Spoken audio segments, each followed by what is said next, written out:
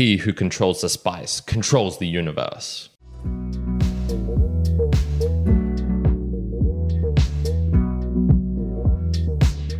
Welcome, my mere mortalites, to another round of the book reviews. My name is Kyron, and I do these book reviews for those who want to transcend beyond their own mere mortality, to learn something interesting, to go deep into the depths of what humanity has to offer. And boy, do we have a fun one today. It is one of the best-selling science fiction books of all time. We have Dune by Frank Herbert. This book was published in 1965 and it is pretty hefty, about 570 pages in length, including the terminology and some appendices at the end. It's a sci-fi classic, as I mentioned, so this is very, very popular in terms of Lord of the Rings type level of creation of a universe, the narrative, the storytelling, all those sorts of things. Now, this is the, I think, first that was published of the Dune world, the Dune series, I guess. And it's looking at this world of Arrakis and how this world is essentially pretty inhospitable. It's barren. So it's a desert type world. There is a lack of resources. There's the spice. There's the animals. There's all sorts of different things going on. And above all, there's a lack of water. They are very, very wary and aware of where their water is, the moisture, and they take all of these steps to protect themselves. On top of this world is then the narrative of the persons in the book. So this is things like Paul Atreides, who is essentially a duke. He's part of a royalty, I guess, and he suffers a betrayal and is then trying to reclaim his heritage and get revenge on the people who have done him injustice. And then there's all of these other characters associated with him, his mother, his, girlfriend / wife / partner / mentors, all of these different types of people linked up in this huge narrative. And I think I'll leave the plot line there for the moment. The book itself carries many, many themes within it. It goes over many different topics, goes into religion, ecology, history, mythology, all of these different things, politics, war, science. It goes into many different ways. So you will, as reading, see all of these different things popping up and being like, oh, okay, there's an interesting side thing I could explore. Maybe that'll be useful in the future. Maybe this is just a little distraction, all of these sorts of things. As I mentioned, this was part of a series when it was first published, and I think there was about 6 books that Frank Herbert himself wrote. So this is Dune, Dune Messiah, Children of Dune, God Emperor of Dune, Heretics of Dune, Chapter House, Dune. And then there's these whole series which were created by his son and I believe by Kevin J. Anderson. So I'm not sure if he was another writer or not. And this has created the mythology that is behind Dune and why there is so many different books and why it has that Lord of the Rings type feel where it is a completely new universe and it has so many characters, so many timelines, so many interconnecting, weaving stories and things like this. What's really interesting, I guess, is how he came up with it, because apparently, from what I could gather, he was basically just tripping balls on psilocybin mushrooms and thought, yeah, you know what? I could create a book out of this. So not exactly that, but it's also mixed with the Oregon sand dunes. He went there when he was younger, I guess, and before this book was published. And it explains a lot. So there's many things that are contained within the book that you can see in real life examples. It's not just pure imagination. It is obviously, like most things human, taking from something that exists and weaving it with something else, melding it, changing it, taking away this thing, adding something else, which really adds to the flavor, I guess, of this book and why it is so popular. We'll jump onto the first theme, and this is water and spice, all you need in life. And we're looking here at scarcity mostly. So what true scarcity is. We can see within this book that there are a couple of elements, the 2 main ones being water and spice on the planet of Arrakis, and why they are truly scarce. And this is mostly due to external and environmental factors. So the water, obviously, it's just a really hot desert, dry planet, and the population there is basically already at peak level, and they are doing things like wearing still suits where they have plugs up their noses to capture and reclaim all the moisture in their body.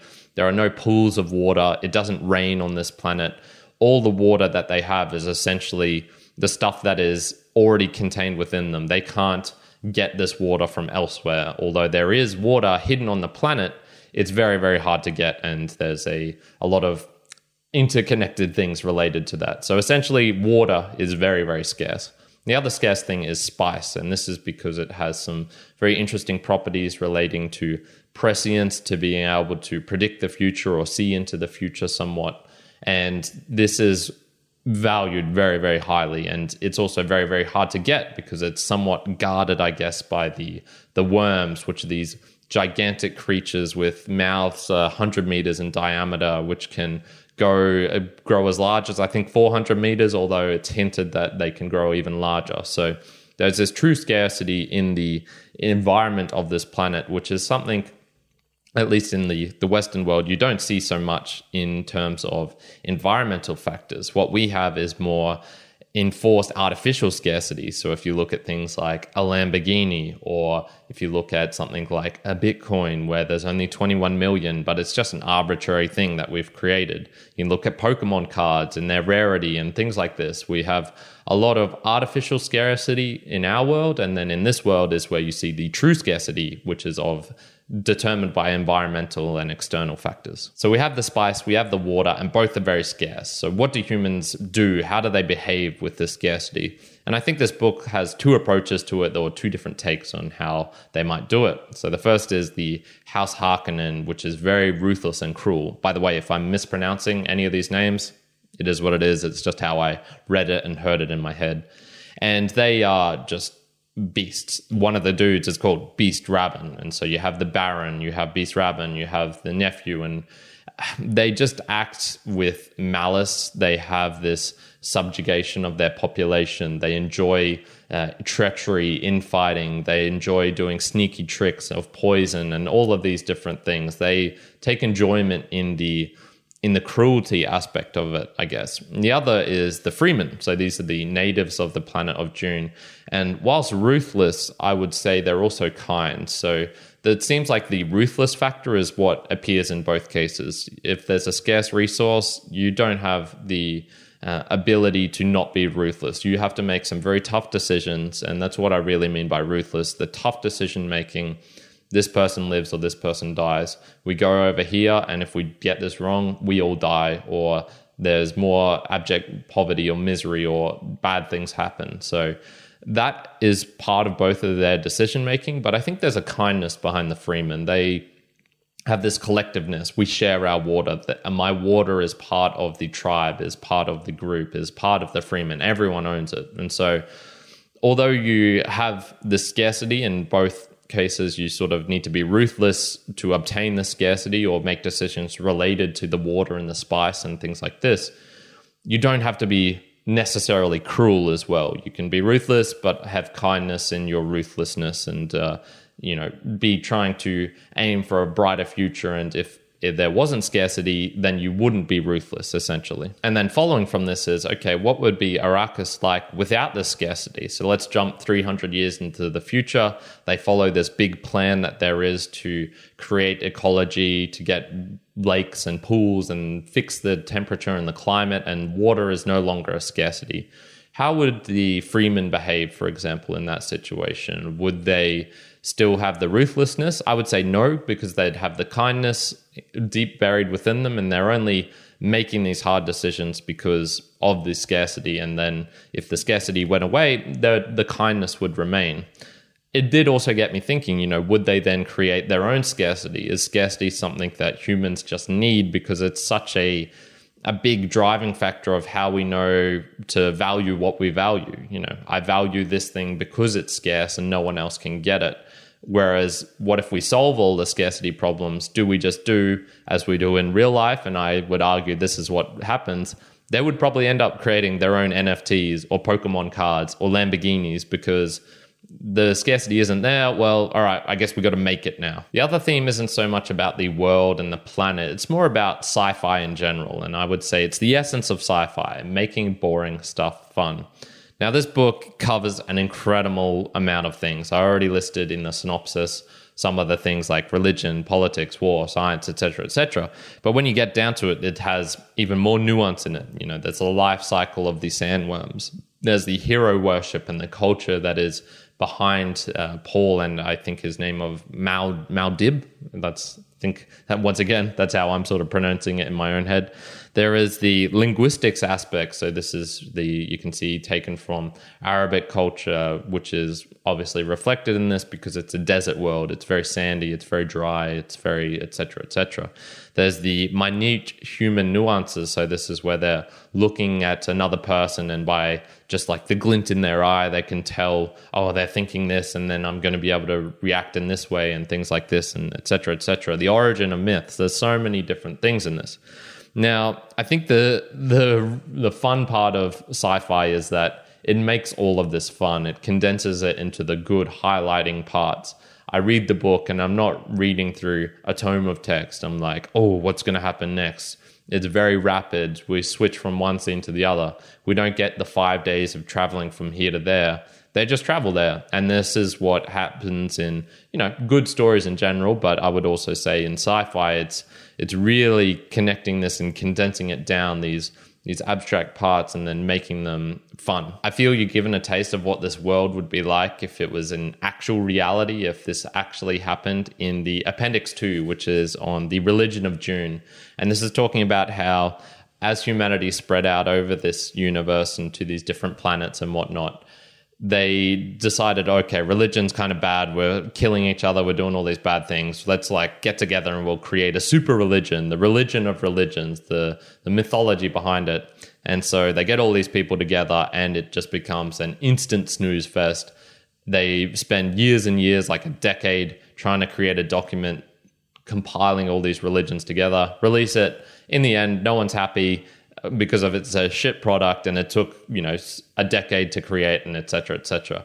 That is what reality is like. It is boring. It's monotonous. It leads up with everyone being unsatisfied. It has, wasted bureaucracy and bullshit and politics, and not the fun side of politics like presented in the book. It's the shit side of meetings. Oh God, meetings. Another fun aspect of the Dune book, and what sets it apart from some other sci-fi books, is that it doesn't really emphasize the technology part of things.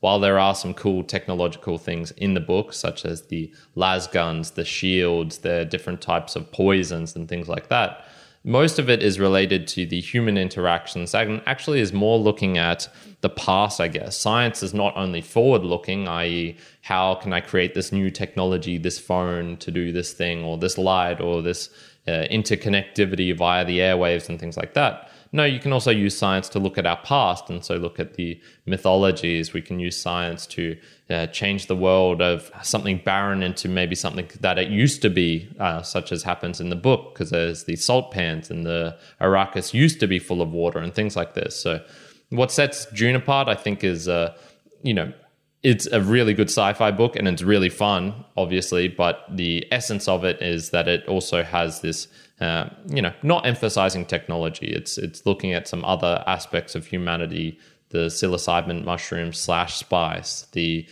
religion, the jihad that's in the book, and then compare that to our everyday world and the Islam and things like this. On to my personal observations and takeaways. I've already mentioned how it was quite well researched and how he spent a lot of time looking and drawing from different sources in the current world and bringing them into this fantastic landscape that is Dune.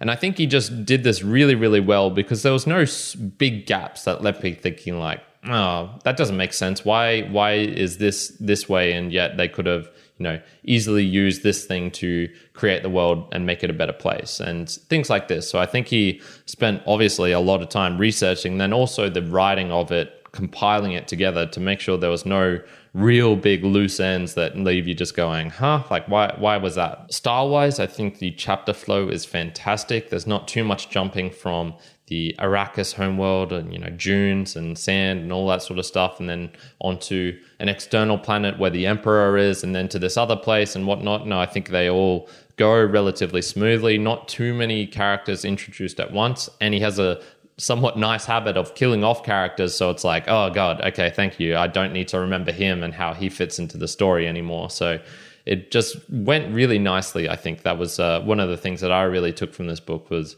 I didn't have to go back and think like, oh, geez, what did that guy do again? Like, what was he doing? No, it just went nice and smooth. I could follow it from start to finish without having to go back and go, oh, what was that? He also included those little snippets at the start from Princess Irulan. I think that's how you pronounce her name. Irulan? I don't know.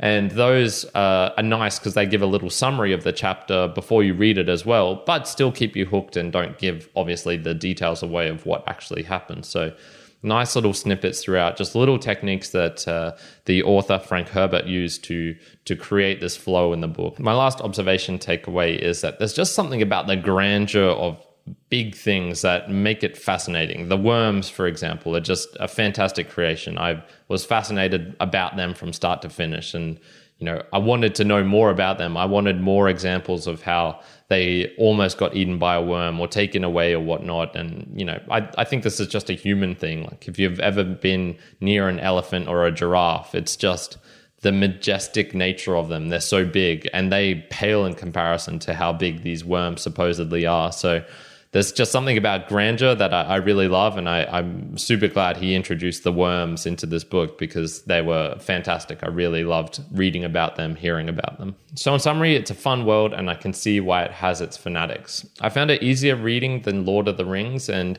the flow, the chapters, the style, I really, really enjoyed. The characters, the worms, all of that stuff was fantastic. The only downside, I guess, if you wanted to put it, was the poetry and the songs that are contained in small snippets. I didn't really care for them. I would sort of skip over those tiny little parts.